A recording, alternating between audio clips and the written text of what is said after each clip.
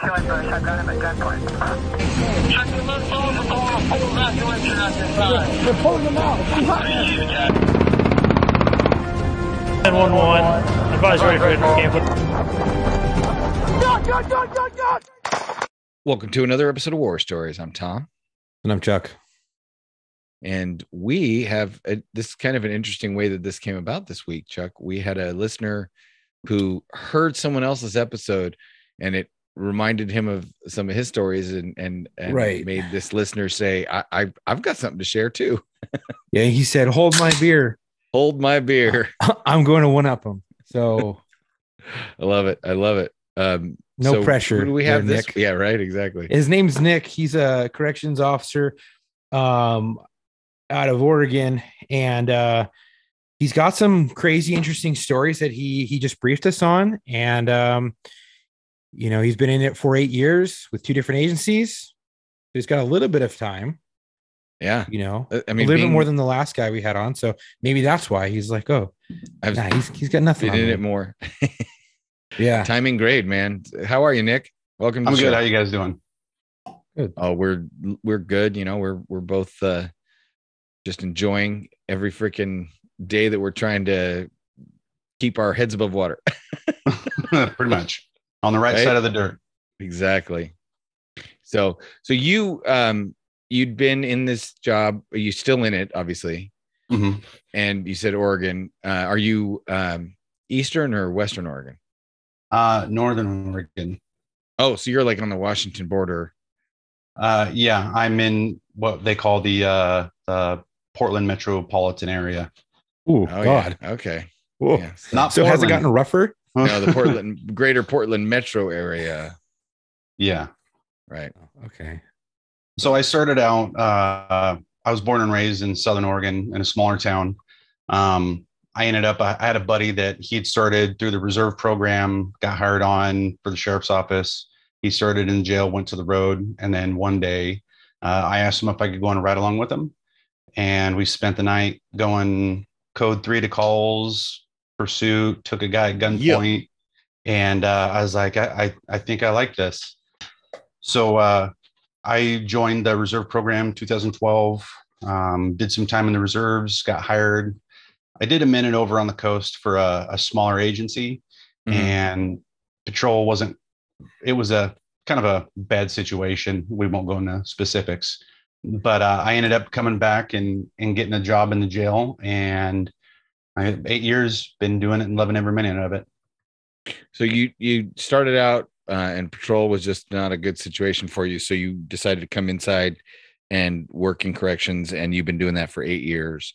In a totally different area than when you were an area where you were working patrol, right? So you've never run into anybody in corrections that you ran into working patrol.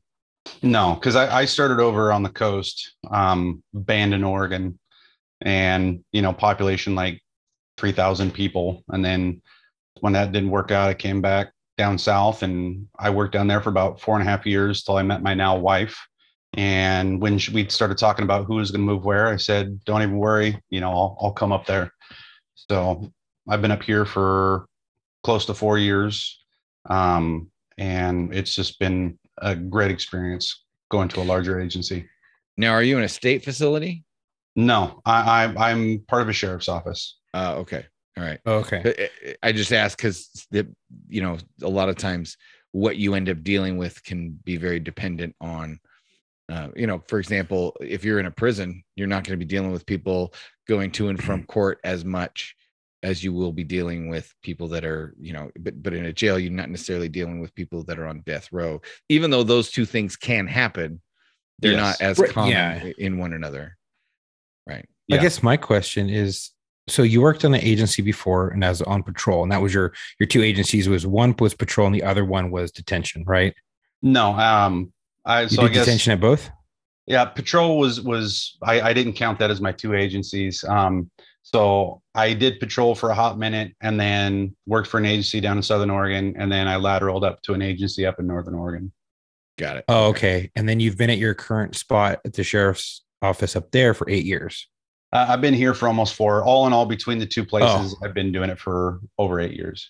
Okay, so are you a a jail deputy up there, or Yeah. how does that work? We're kind of unique as to like some states like Texas. You're not a sworn officer. Like I can arrest people. If someone comes in, I can be served on the warrant as the arresting officer, things like that. We handle transports to and from court to the hub, take people to prison, pick them up from prison to come back for like appeals and stuff like that. So the whole gambit. Yeah. So you guys are now. When you guys leave the facility, are you armed? Yes. Okay. Yeah, that was kind of how. So it sounds like a lot like our sheriff's department when the county where I work, they had correctional officers that were not patrol deputies, and when they were inside the facility, they were armed with correctional officer gear. But when they left the facility, if they were transporting to court, working at court, anywhere doing anything outside the facility, they were full armed, the whole kit. Yeah. So you're a Basically, sworn I deputy. mean, yes, I'm a sworn deputy, and Okay. basically, I dump my pistol, my mags in a gun locker on my way in. But other than that, I wear my vest, taser, OC, everything that a patrol deputy would have. Now, I got one other question for you. Mhm. When you're out in town, like you're off shift, do you have like in California, it'd be like 830, like 0.2 PC, where you have a CCW outside of work, you have powers to arrest, you can carry your gun. But some other is like smaller places, like my buddy, he went into a different agency. He left a major agency, went to a smaller agency, and they don't have those powers, even in California. But he's on the job. He's basically sworn, and because he works for the federal government, but he's basically sworn. He can arrest whoever, he can take him to jail. Out of work, he doesn't have a CCW or anything like that.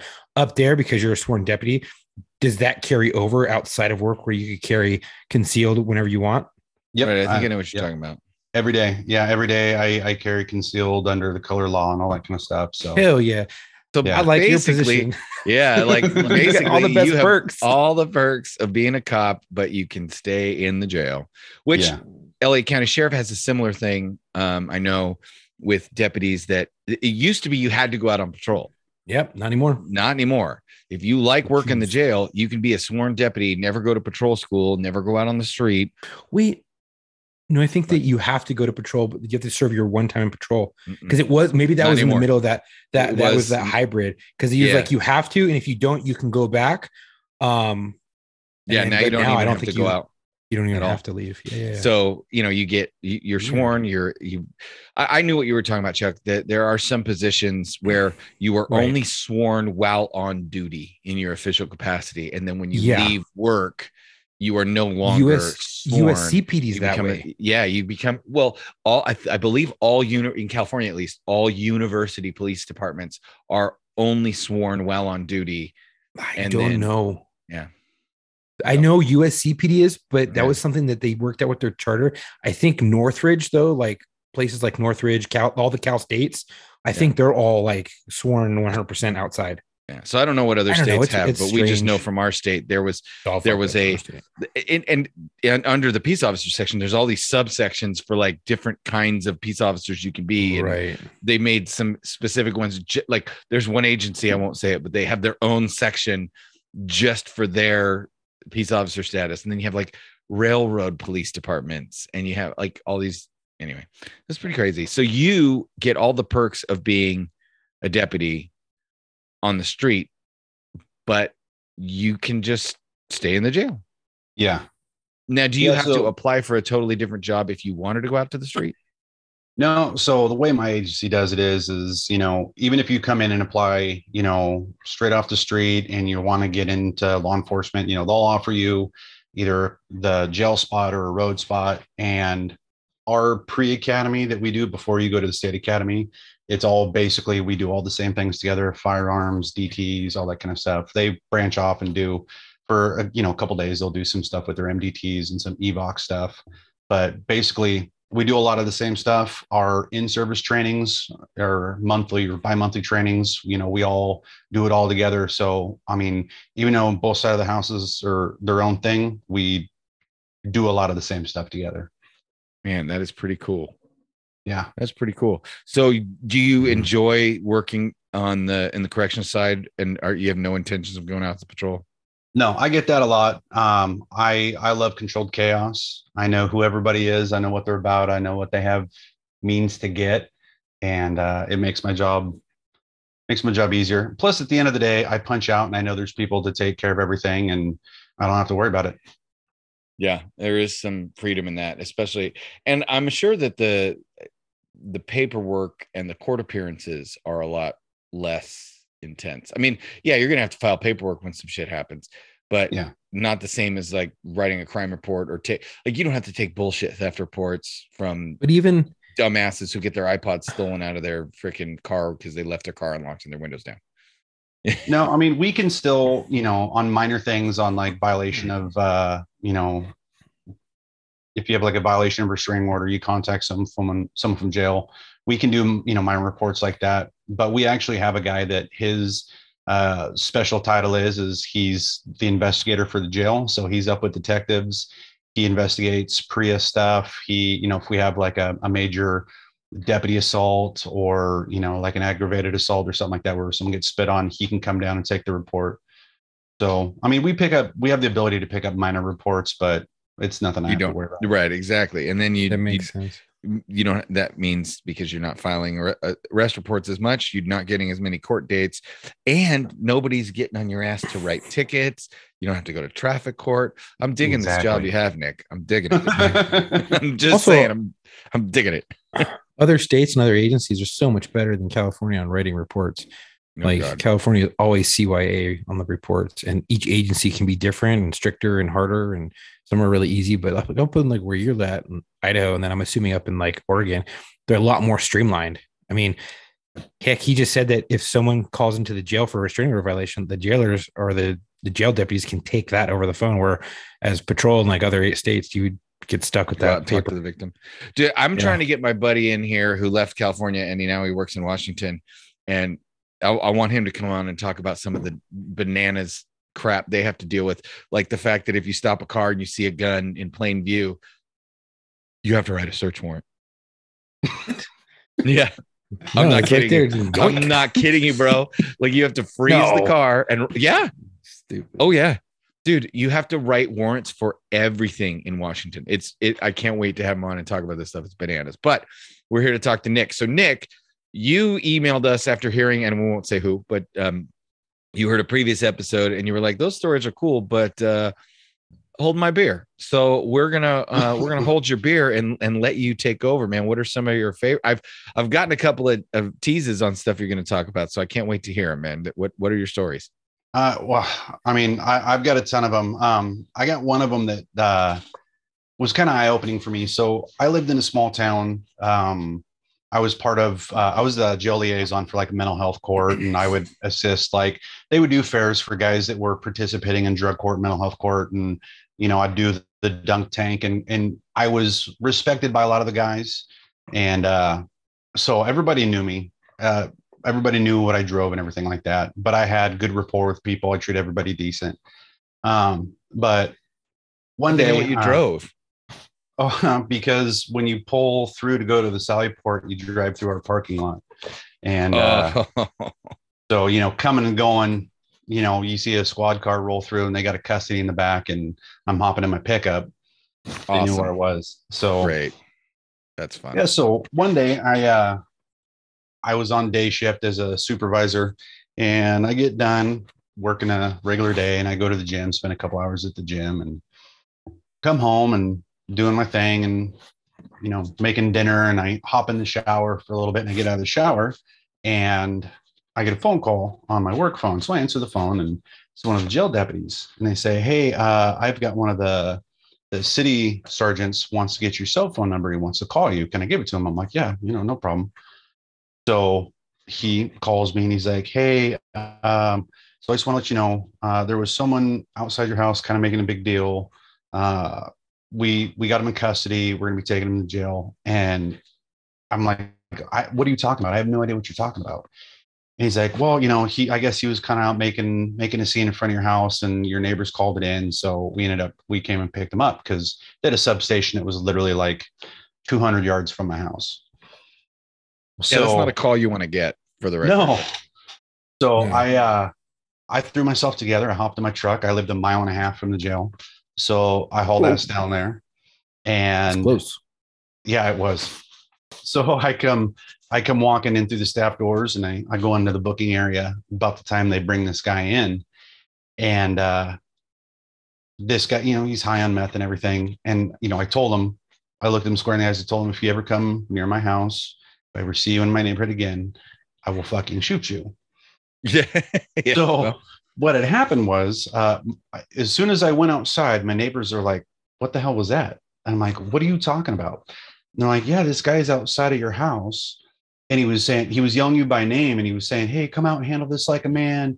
Come be a man and come handle this. And so we came outside and we confronted him and he wanted to fight us. So we called the cops and they came and picked him up. So what I didn't hear while I was in the shower was him beating on my door and calling me out by name to come outside and to fight him. So what hit me like a ton of bricks I have kids with my ex-wife and I thought about, well, what if my kids would have been home, or what if I would have heard him and I would have answered the door? I always, Or if your kids would have answered the door. exactly. And, and that's what really got me pissed off, is this guy showed up at my house and was beating on my door.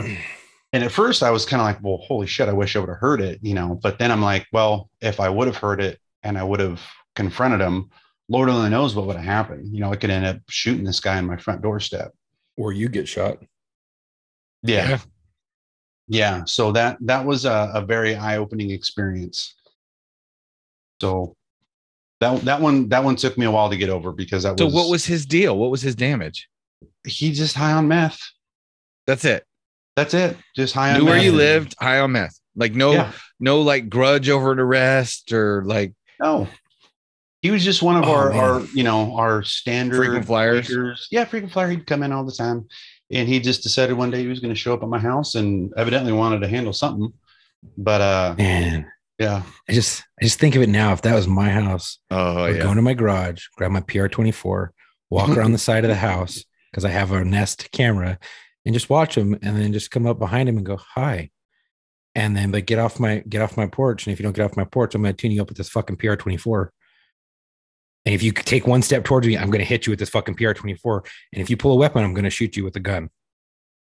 Yeah. Like, I mean, that's like amazing, but scary at the same time. But yeah. So no, like I said, that one took me a while to shake, because I never had anybody, show up to my house or, really confront me like that. So when I worked undercover, I took multiple routes home. Yeah. Right? And I think that was really, and I carry that over to this day, where occasionally I'll do a little counter surveillance driving just because I'm paranoid, but I carried that over when I went back to patrol. And part of that was like, once you learn and once you realize that these assholes will follow you home. Like look at poor, if you don't know the name, Stacy Lim was a LAPD copper who got off shift and drove home, and a bunch of gangbanging assholes followed her home and center punched her with a 357 Magnum. Well, she fought back too. And she fought back. She killed them. She killed the one who shot her, and then went to the hospital. And after a double, like 10 pints of blood or whatever, she had basically twice the amount of blood in her body put back again. Oh, wow. And she died 3 times on the operating table, but she lived. And, that's because some assholes followed her home. Yeah. Well, and I when I first started, when I was new, I was heavy-handed, and whatever the rules were, I enforced them, and I was a bit of an asshole. But as time went on, I learned to treat everybody with respect, and kind of had a professional relationship with all the guys that were in custody. And I never did anything that was unwarranted. I was never a blatant dick for no reason. So I don't think I have to really worry about a whole lot of stuff like that, other than the occasional crazy meth head. Right. But it's funny is when a lot of people, when they're younger, like in their careers, like not necessarily, it does happen to people who get into their careers at a young age, but just early on in your careers, you're still trying to figure it out. And a lot of times I think as you gain more street experience, you gain more experience working with people, you tend to learn like what is important and what isn't, and how to talk to people, and how to get them to go along. Your verbal judo gets better. And the fact that you look at something and go, I really don't give a shit about that. The fucking paperwork. Nope, don't give a shit. Knock it off. Knock it off. But also shut the fuck up. It's a humbling experience when you're young on the job and you're like, man, I got like a year and a half, 2 years on the job. Like, I'm the shit, right? And you start to deal with someone and you go to 0 to 100 real quick. And they're like, they start calling you a boot. And you're like, what the fuck? You're like, and you get more angry and more angry and more angry. And then your more senior partner has to come by and go, hey, bro, I got it. And they talk the dude down, they get him out. Like I had a situation like that in a 7-Eleven, and this fucking tweaker comes in, gangster tweaker, and guy, the clerk at the 7-Eleven's like, hey, I want this guy out of here. And I was like, all right, I got you. My partner, who had like, I don't know, 4 years on the job, I had 2. And 4 years, you learn a lot more than you do at 2. Oh yeah. And I was like, hey man, get out now. He doesn't want you in here. Get out. He has the right to refuse service. Get out. And it was just like 0 to 100 real quick. And the guy was like, fuck you. And I was like, no, fuck you. Get out, dude. Yeah, no, fuck you. And he was like, you're a boot. And I was like, what? I was like, no, I got like 10 years on the job. Get out of my store. And my partner comes on, and this dude is, oh man, he's a good guy, but man, he wasn't much better than me, but he came in, he talked to the guy. He was like, all right, you got to go. And if you don't, we will arrest you for trespassing. And the guy doesn't want you in here. He's like, all right, fine. And I got called a boot. And I was like, that's a huge that was thing. Super humbling. Is when you start and you're thinking, well, I have to enforce rules, whether it's on the road or in the jail, especially in the jail. We have a lot of kids that are in there. I call them kids just because they're new, but they do that thing where they're trying to, control the situation, and they come in a little hot and heavy. And then once they get made to look bad, then it's embarrassing and they don't know how to come back from that. Exactly. I don't waste my time on stupid paper. I always tell people, if I got to write paper, it's going to be miserable for you. So, I have the ability to go in anybody's cell at any time, shake their stuff down and look for things that they shouldn't have. And I don't care about the little things, as long as they make my job easier and my pod runs well. Not that big of a deal. I'm not going to bust their ass over some cookies that they saved from dinner that they're not supposed to have. Well, and sometimes the rules are fucking stupid. Yeah. Like even cookies. Like sounds like the Marine Corps boot camp. Well, that's a sanitation thing. Save peanut butter in your fucking underwear. I get it, but like you could eat it. Ew. Yeah. What did you just say? I said it's a lot like the Marine Corps. It sounds like the Marine Corps, Marine Corps boot camp. We would put peanut butter in skivvies. Your underwear. Oh, dude, you couldn't have it in your pockets. You get caught. So you put it in like your skivvies, or you try to keep it in your boot or something. And then later you'd pull it out and eat it in the middle of the night. Hold on. You sound like a tweaker. Fucking peanut butter, like a peanut butter like tube. Yes, that's what I wanted to clarify. You're not talking about raw smearing unpackaged peanut butter. No, you're talking about a package of peanut butter. I just wanted to clarify, because the way like theater of the mind, you just start to. I don't want to eat anything in my underwear that looked like peanut butter. For the record, that's similarities between like boot camp, like a strict boot camp, and like prison. Yeah. No. Yeah. And they're uncanny sometimes. That's crazy. It is. Well, yeah. So what? That's crazy. First of all, having somebody follow you home, and I'm with Chuck. Yeah. Like that dude is probably only alive because you weren't home when he decided to, or didn't hear it, because I think he didn't hear it. Yeah, I didn't hear it. Yeah, you weren't engaged in confronting him. This damn, like I always tell people that my front door is locked for their protection, not for mine. Exactly. Yeah. Yeah. So another one is when I was still down there at my other agency, we typically had 4 deputies in the whole facility. That one was an indirect supervision. So, we'd walk through every hour and check on everybody and that kind of stuff. So we had 2 guys working in the back in the housing area. And then they call it a day station. It's kind of like you can see into the dorms, and it's just a little bit elevated, and there's computers there. And I was working up front in the booking area. and we get this guy in. He's a little high on meth, not bad. He's a big Just Samoan a little. dude. Yeah. So I get him fingerprinted and I send him back to lodge him. And I hear a backup call to go back and assist in housing. So I go running back there and I don't see anybody. So I'm kind of confused as I'm running. I hit control and ask where they're at. About that time, I see one of the deputies pop their head up. Well, what had happened is this 6'2" Samoan decided that he wanted to come up to the deputy station and try to take one of the tasers from the deputies. Oh, So 2 6-foot, 200-pound guys are fighting him on the ground at the deputy station. So I come running back there and, I try to find space to get work in. So, I tase him, drive some follow up, nothing. One guy's hammer fisting him in the face. The other guy's doing everything he can to hold on to his taser. So, taser didn't do anything. So I start, doing knee strikes. So I'm kneeing him as hard as I can with everything I got in the ribs. as well you should. And it's not phasing him.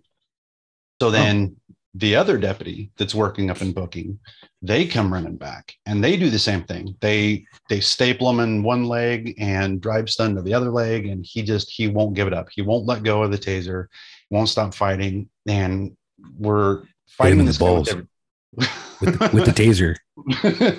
Yeah, will drop it. Well, there was a moment when I literally, I sat up and I started looking around. I'm like, what do I have that I can hit this guy with? Right. And if I would have had a fire extinguisher, I would hit him in the head with it. Sure. So we fought this guy. It ended up being 5 minutes of us fighting this guy before our control had called dispatch. And a couple of our county patrol guys ended up having to come in and help us actually get this guy in cuffs and dealt with. So for 5 minutes, 4 of us fought this guy. And at one point, he was kind of like wiggling back, and I saw the back of his head, and I'm like, okay, I'm going to knee him in the back of the head. Maybe I can stun him enough to where we can actually get cuffs on him. And I kneed him as hard as I could in the back of the head, and it didn't phase him. Whoa. Oh, PCP? Yeah. Or meth? No, just meth. Small one, just really, really hard head. Learn the hard way. I will say there's some level of genetic muscle and bone density that people don't necessarily understand. Like not all races are created physically equally sometimes, No. like when And you're talking about Samoans, oh dude, they have to be able to take horses down yeah, in Samoa. yeah, like it's you can, who knows, maybe if you had Samoans that spent hundreds of years living in a very easy climate where they didn't have such physically demanding, maybe they would start to lose some of that muscle mass and bone density, and maybe it has been built up over time just because of the difficulties or the things that culturally they do with but dude, it's like pit bulls, right? Like you talk about pit bulls and you talk about how that dog just has a thicker skull than a lot of other dogs, right? Well, the same thing like with people, it's just like eye color and just like hair color. Like there are other levels of your genetic makeup that change. And damn, like I totally understand what you're saying. You could, some people, you hit them. I think didn't Elliot tell a story about shooting a dude? He was a big old dude and he shot him 3 or 4 times in the chest, and his musculature was so dense the bullets didn't actually penetrate his chest cavity. Yeah. They just lodged in his pectoral muscle. Yeah, I remember that episode. Wow, and it's crazy. Like, yeah, 23andMe, like if you do 23andMe and you pay for like the extra shit, it'll tell you if you like what your genetic makeup is when it comes to like muscles and muscularity and shit like that. And like mine, for instance, is that of a power athlete. So it'll tell you if you're that of a power athlete and you have the genetic codes for that and like the markers for it, or that of like an endurance type of athlete where the muscles won't fatigue, and those generally are lankier, tall, skinnier people. And then you have more stockier built people who are more of the explosive, fast twitch muscles that, my 23andMe told me I have the musculature of a lazy athlete. No shit. Anyway, so Nick, you need this guy in the back of the head. How did you end up like what was the resolve? What happened to him? So we like patrol got there. We got him handcuffed, we put him in our seg unit and one pair or more than one pair of cuffs? No, just one. Well, we made him fit. Oh, yeah. So we got cuffs slammed on him. We got him to his new house and took him off through the door. And then about a week later, that guy, he got let out for his out time. So he came out of his cell in our seg unit, which was basically, it was a long hall with, 6 cells on one side, 7 cells on the other side. And, there's a shower in there. Well, he decided he wasn't going to go back in. So go down there, start dealing with it. Someone had tried pepper spraying him through the door because there was a slider to go into that cell block. They sprayed him through the door, didn't do anything. So he's just pacing back and forth in this long hallway. And so I go and I grab a 40 and I come back. Patrol shows up because, we have history like with where this this cat. is going. Yeah. So, we start yelling at him to step in, and he just stands in the middle of the walk and he just throws his arms out and throws out a big war cry. So I gave him the admonishments I needed to give, and I ended up shooting with a 40 just below the knee. And, his leg kind of flies back and that'll stun him real good. Yeah. Well, you would think at this point he would go back in his cell. Well, he decided that he was going to hide behind his open door and go in the cell. So we're kind of there in a little bit of a standoff. We're trying to figure out what we're going to do. We get a shield, a couple tasers, and where we're going to go in and go from there. Well, he decides he actually wants to go in the cell. So he goes in the cell, and I'm yelling through the handcuff port of the slider for him to shut his door, and he wouldn't shut his door. So I had a multi-shot launcher. I rack it again and tell everyone to stack up on me. And I started going down the hall. And as I'm going through, I tell him, "You come out of your cell again, I'm going to shoot you." And come around and get to his door. And I kind of, slice pie around the door, and he's just sitting on his bunk, rubbing his leg. So shut the door, and that was that. So needless to say, he didn't get to come out of his cell for quite a while after that. Yeah, he had to have some quiet time. Yeah. He had some. Sometimes those 40s, they don't work. Really? Well, this worked. I mean, you could tell he didn't like it. So like I said, he went and hid behind the door. Yeah, oh, go ahead. I was gonna say we nailed someone in the chest with it, and we just watched him curl, eat it, and then stand back up, and we're like, oh shit, rack it again. 40 breaks. Another officer with a 40, hey, get it, and hit him again. And he tried to catch it with his fucking hands. Yeah, exploded his fucking thumb. I mean, yeah, that'll do that. And then he was done. He was like, but he was only done because he saw blood. It's weird how that happens sometimes when people are like, oh, I got hurt, I should stop. Like they don't feel it. It's like they did. It's like when the coyote doesn't realize that he's run off the edge of the cliff until he looks down and sees there's no like ground beneath him. Right. Meth is one hell of a drug, dude. Yeah, I know. Yeah. Right. All right. So I know you told us you had a couple more, so I don't want to keep you from, getting some of these out before we run out of time. So. Okay. So I got some funny things that I've found doing strip searches. So we had a guy come in one time, and the arresting officer says, "Hey," he says he's got some money down the back of his pants. So, okay. We go through the pat down and everything, and he can't post bail. So we take him back to shower to dress him in. So I tell him, all right, go ahead and start taking off all your clothes.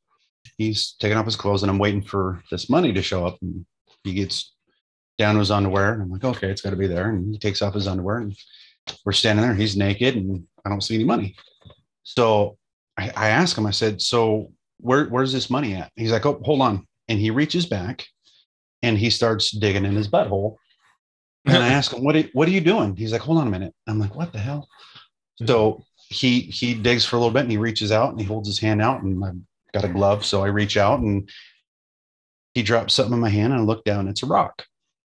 And I'm like, what's this? He's like, it's a rock. I'm like, yeah, I know, but where's the money? He's like, well, hold on. And he starts going back to digging.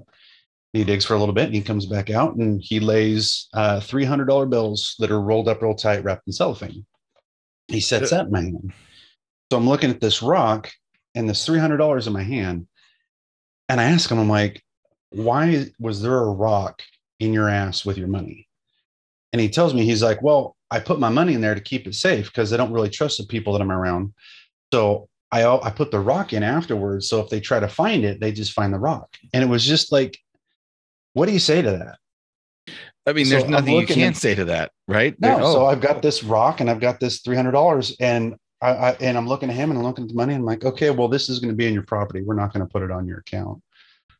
So we bagged it up. And when he got released, he got his poopy $300 back in his special rock.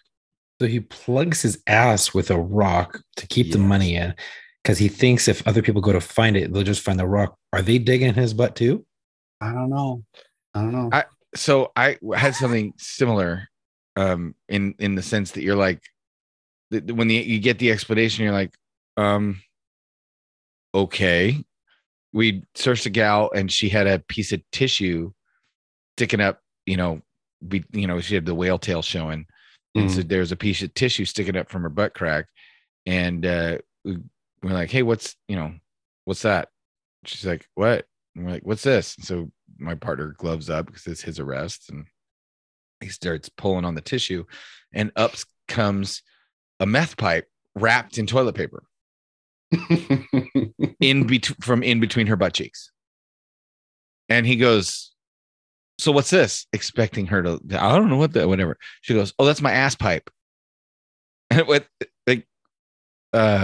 now? She goes, that's my ass pipe. And what else do we have to ask her at that point? Because she admitted to what it was, and that's what she calls it. And I really don't want to know why she has decided to store her meth pipe in her ass in toilet paper. I mean, I'm guessing the toilet paper is to keep it, poop free. I found one in someone's crotch. It was a cottage cheese one. It was his crotch pipe. He had like cottage cheese, a yeast infection. It looked like. Oh God! And it was just all over his pipe and his balls, and it was like he threw cottage cheese in his underwear. And you could feel it on the search. I'm like, what the fuck is that? But it wouldn't shake loose. The pipe, like, not fuck. The cheese. Right. The pipe. And I'm like, fuck, I have to pull his drawers open and look down. And then like in the middle of the summertime, you get hit with a whiff in your face. Ooh. Yep. Dude, let me tell you what. Such a glamorous job. You puke. So same agency. We had two people come in. It was a male and female. So we bring in one at a time. We bring the female in and the females take her back and they start dressing her in and they say that they found drugs in her jail purse. So I go back out and I grab the guy that's the custody that's still in the car. And I make a joke in passing. I'm like, oh, your girl had some drugs in her crotch. Hopefully you don't. And he didn't seem stunned by the comment. He's, what are you talking about? I'm like, nothing, man. I heard she had some drugs. I was making a joke. So I take this guy into the shower and tell him to take off his clothes, and he takes off his clothes and I have him do the coffin squat. And so he's naked and he spreads his butt cheeks, leans forward and he coughs. And I see a piece of plastic sticking out of his butthole. So I tell him, what's that? He's like, what are you talking about? We call that a clue. What's sticking out of your butt? And he turns around and I see him, he starts like trying to push it back in. So I tell him, no, stop right there. Whatever you got, you need to pull it out and hand it to me. So he's digging around and all of a sudden I hear this snap. And I'm like, what the hell? And he reaches out and he goes to hand me a piece of a blue rubber glove. And I'm thinking, wait a minute, I saw clear plastic. Where the fuck did this come from?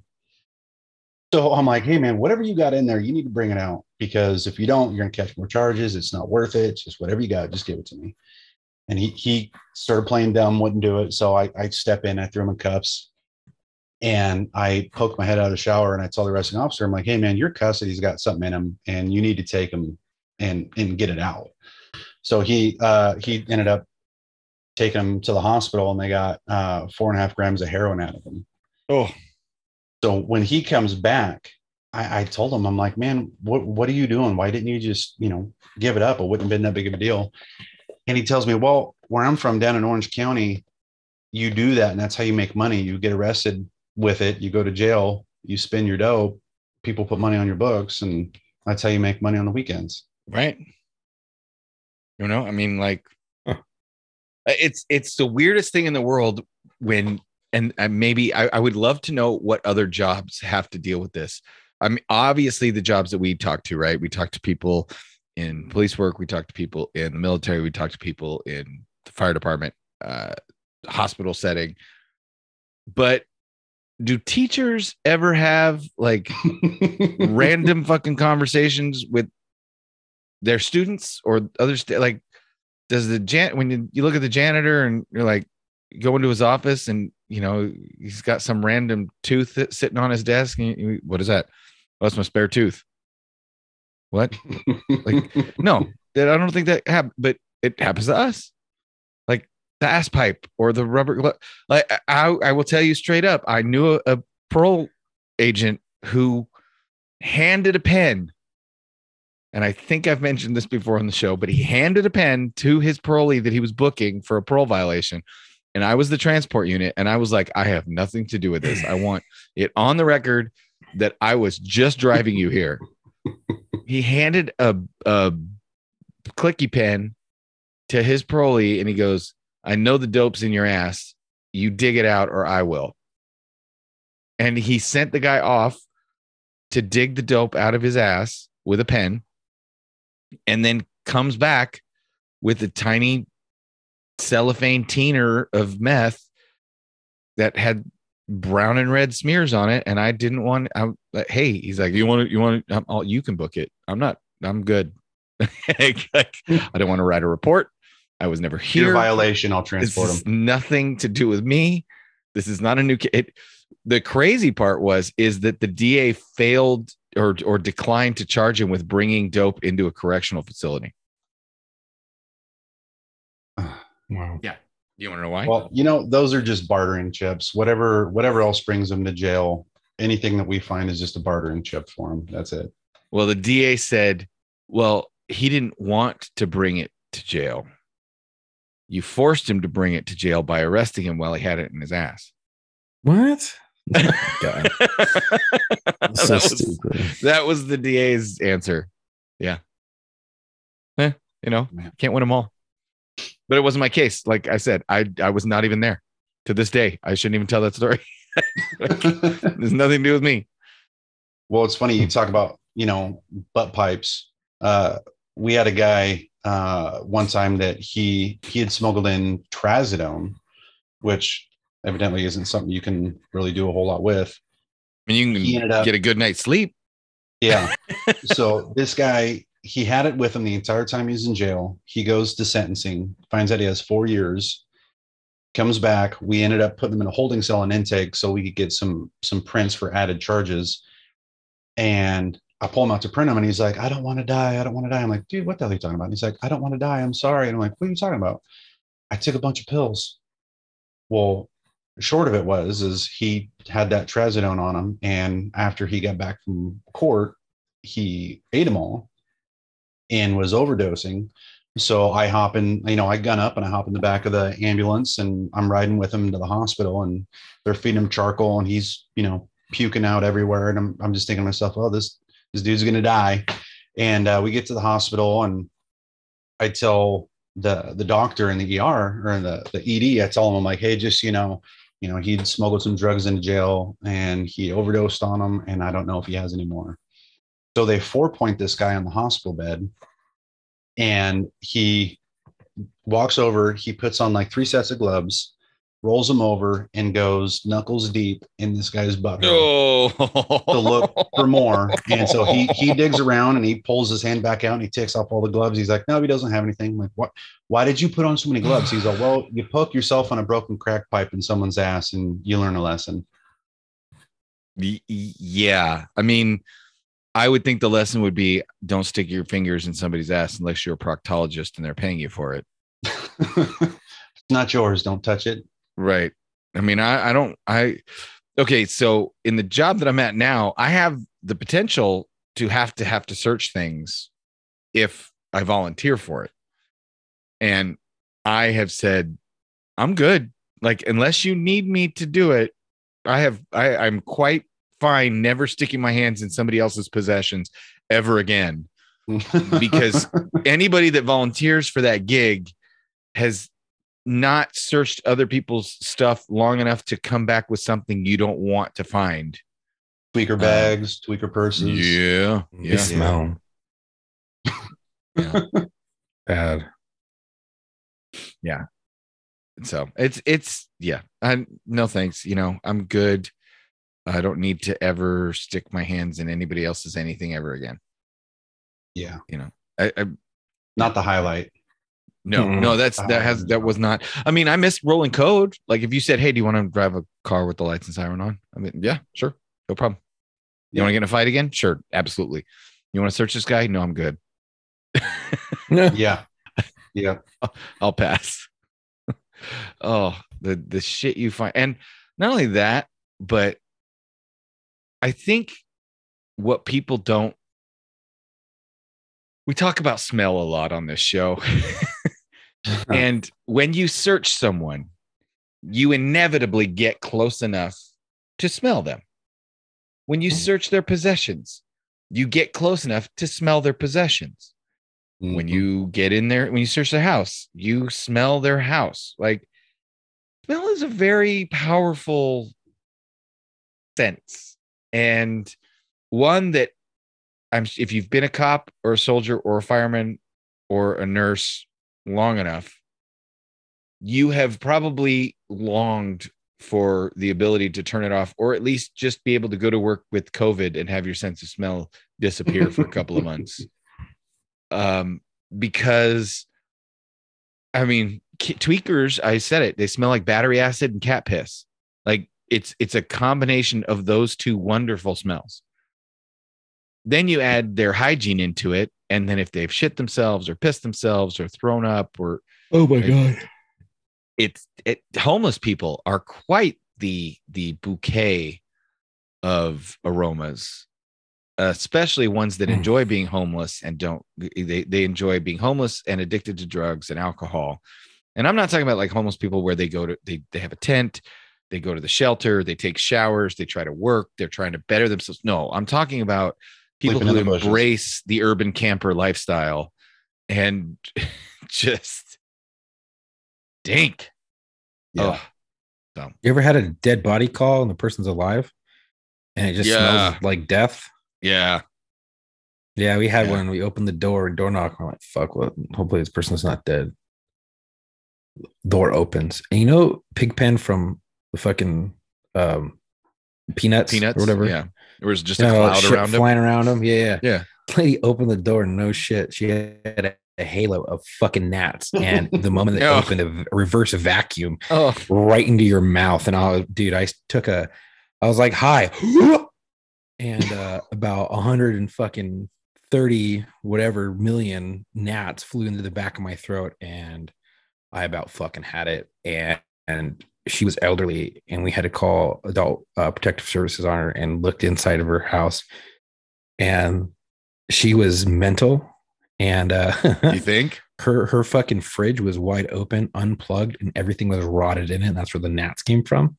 Ooh. And that's where the dead body smell came from. And then she proceeded to try to chase us out of her fucking apartment. Yo. All right. Crazy shit. Smells are gross. Ugh. Yeah. Smell and smells are the things that oftentimes will bring it back fast. Like, it's funny that, you know, a sound or a smell might bring a memory back faster than somebody saying something or seeing something, or, you know, somebody's like, hey, do you remember the time, blah, blah, blah, blah, blah. And you're like, nah, I don't remember that shit. And then you smell and you're like, oh, fuck. Remember that time we, it's one of the reasons, you know, they tell you, you guys have heard the tip. And if you haven't, you know, listeners, this is a pro tip from real estate agents. If you're going to be having people see your house, and you know ahead of time people are coming in to see it, bake cookies or bake brownies.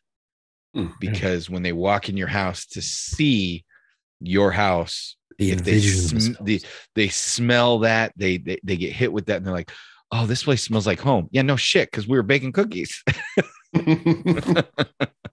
So, pro tip. Anyway, well, Nick, it's been a whole lot of fun, and I can only imagine that you've probably here. How about let's real quick before we get to your dedication. What is the grossest thing you've seen? Like, what story sticks out to you as like, I never want to have this happen to me ever again?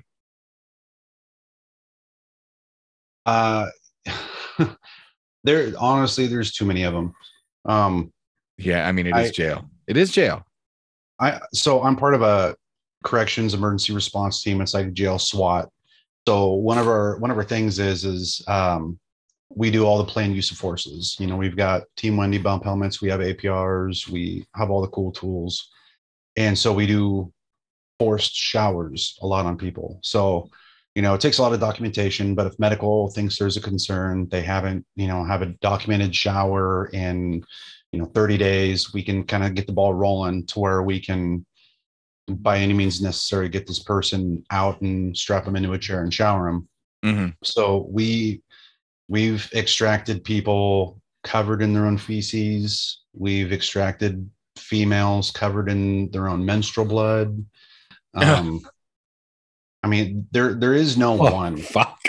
I mean, I've seen a guy that to keep himself warm, he would smear feces on his legs, and What? his legs looked like that's tree kind of trunks. smart, you know. And like mud. yeah, he had cellulitis, and literally you could see it looked like he was sweating because of the stuff coming out of his pores.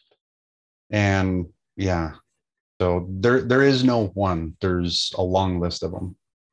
What would you rather, like, as far as the gross stuff goes? What's the one where you're like, I will deal with this, I'll deal with this, but if it's this, I'm out.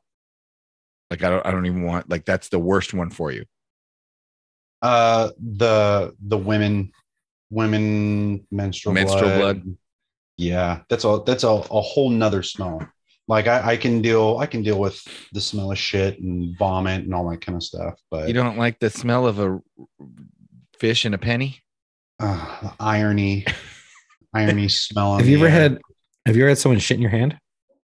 No, I haven't. No, never. No. I've never had somebody shit in my hand, Chuck. So Never. Did you pay extra for that? Yeah, that's. Am I the only one? Yeah, that's a you thing. Oh shit! Yeah, no, I had someone shit in my hand. Oh. Well, I mean, like were you holding out your hands?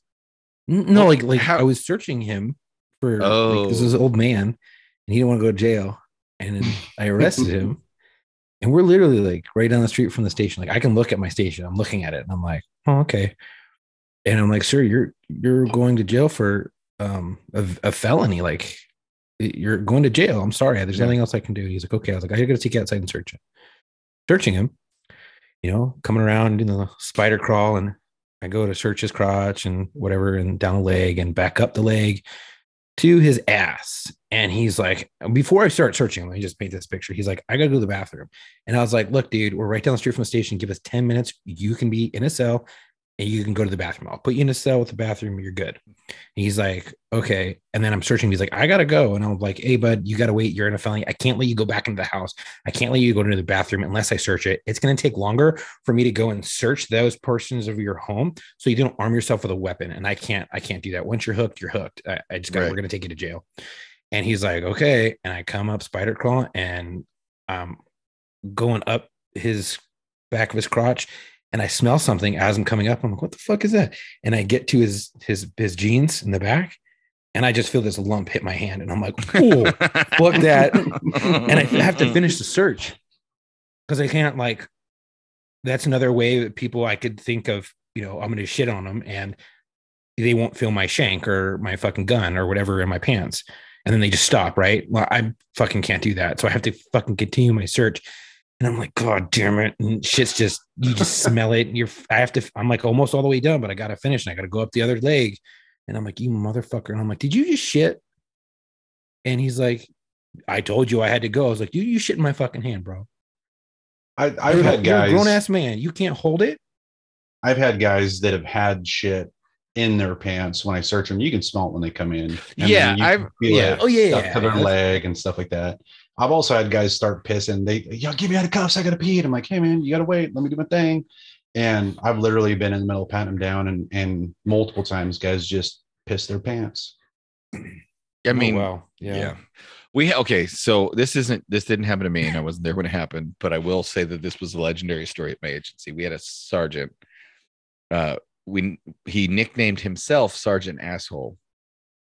And he was old school, man. He was like very old school.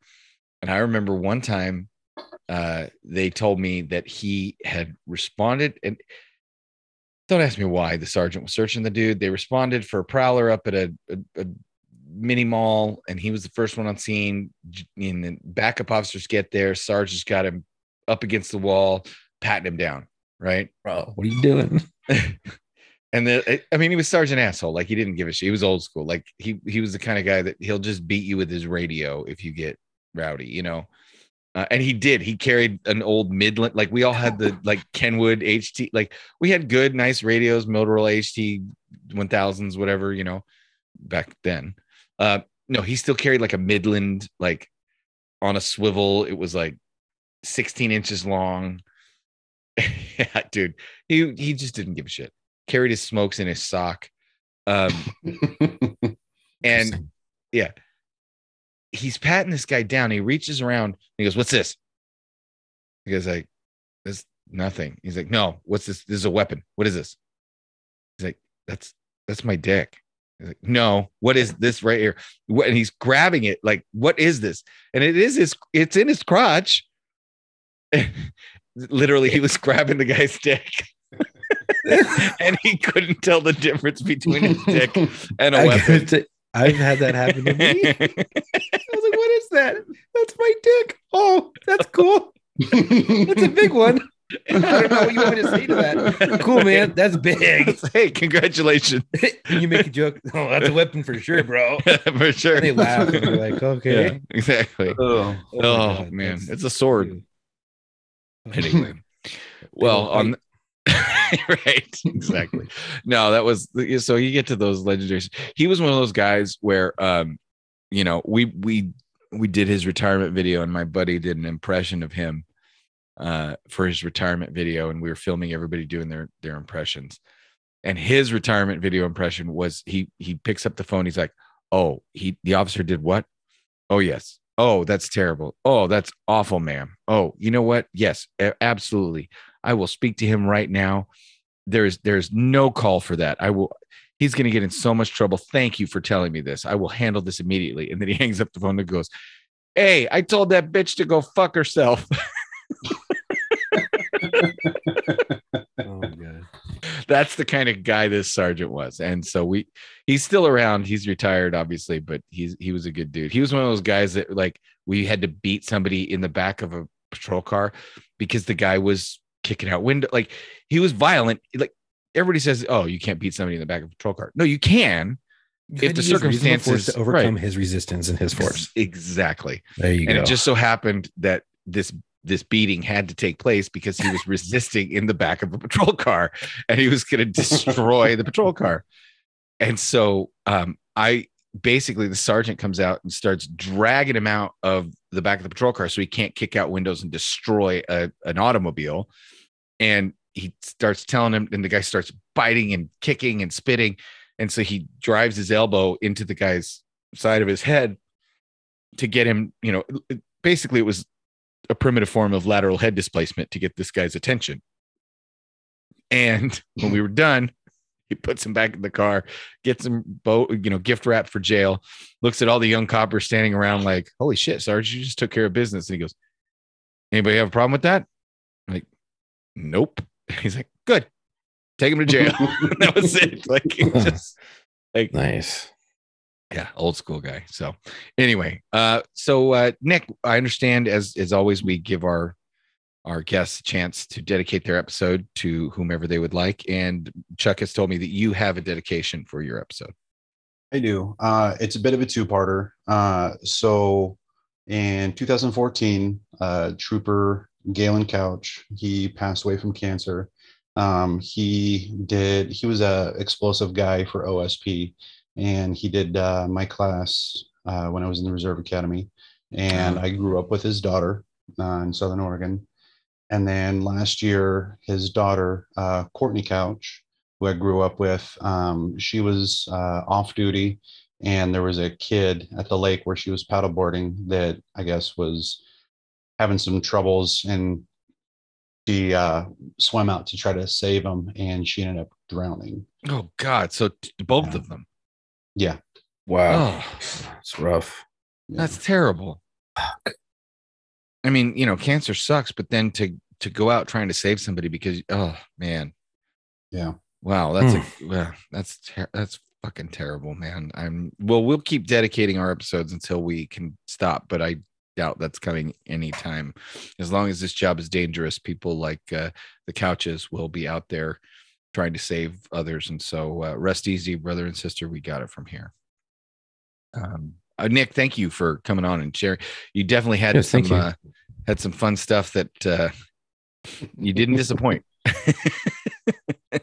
And anybody we'll have you back on anytime.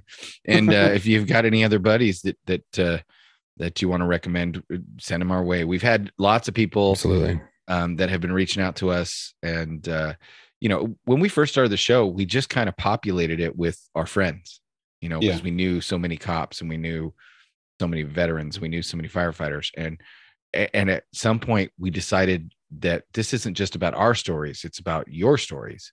And so we had started trying to primarily recruit our guests from the talented pool of listeners that we have out there working the road every day, and keeping it real and crushing chaos and just doing the job, because otherwise it's just an echo chamber with us and all our friends, talking about the glory days. So we appreciate you coming on, and we appreciate all of our listeners that have either nominated people, like our listener who nominated her father for his response to 9/11.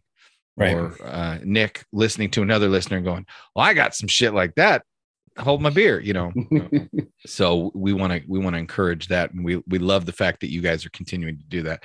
And it also helps because then you can go back and tell your friends, all right, here you go, fuckers. Here's my story. And then they can say, oh, Nick's stories were weak. Hold my beer. I got some better ones.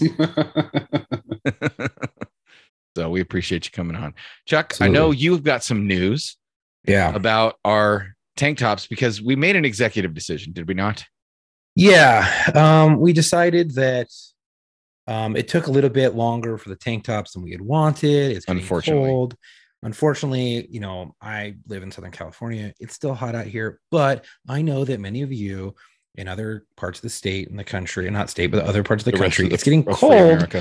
Right. And actual free America. It's not this communist state. Anyways, it's getting colder out there. So we switched, and we're going to be releasing the shirts instead. And which is actually kind of good because they go up a little bit bigger in size. So that's good for us. But yeah, those are in the works right now, and we should have those live in the next couple weeks. And it'll be shirts, and then as soon as spring hits, tank tops. Bam! No waiting. They're already bought and paid for. They're coming your way in a more appropriate time. And then the hats are coming. Just got to finalize some stuff during the business week coming up, and I think you guys will like it, and it'll hit, and then there'll be a short order. And then as soon as, if they sell out or if they go really quick, a pre-order will immediately happen, or, you'll get a message. Hey, we got your order, or show interest. If they do go out, hey, I would like a hat. Hey, I would like a hat. We'll just put in another pre-order again, or another order. And we'll get those back out to you guys, because I think you guys are really going to like them.